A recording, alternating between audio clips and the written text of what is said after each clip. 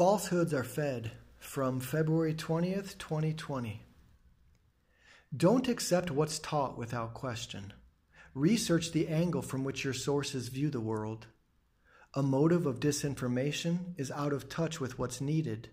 Credibility, once stressed, vanishes on contact. Evaporated trust in any extremist media. Freedom of thought prevails, but I'm not in a buying mood.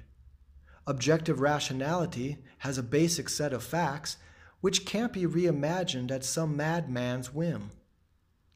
The divide we're currently experiencing is no doubt a doozy. There are repairs to be made that one side can't stomach. Common ground is ubiquitous, but sectarianism swells. Similarities get rejected during rites of passage. I'm sorry, but we're not entitled to alternative facts. True, interpretations vary, but falsehoods are fed. Care as we interrogate what's really happening will likely assert the need to take a step back. Pyrrhonism's patience pursues plausibility. Just 'cause someone said is a rotten fundamental. We must beware of platitudes with circumspect substance. Be willing, yet wary, of being shown where you steered wrong.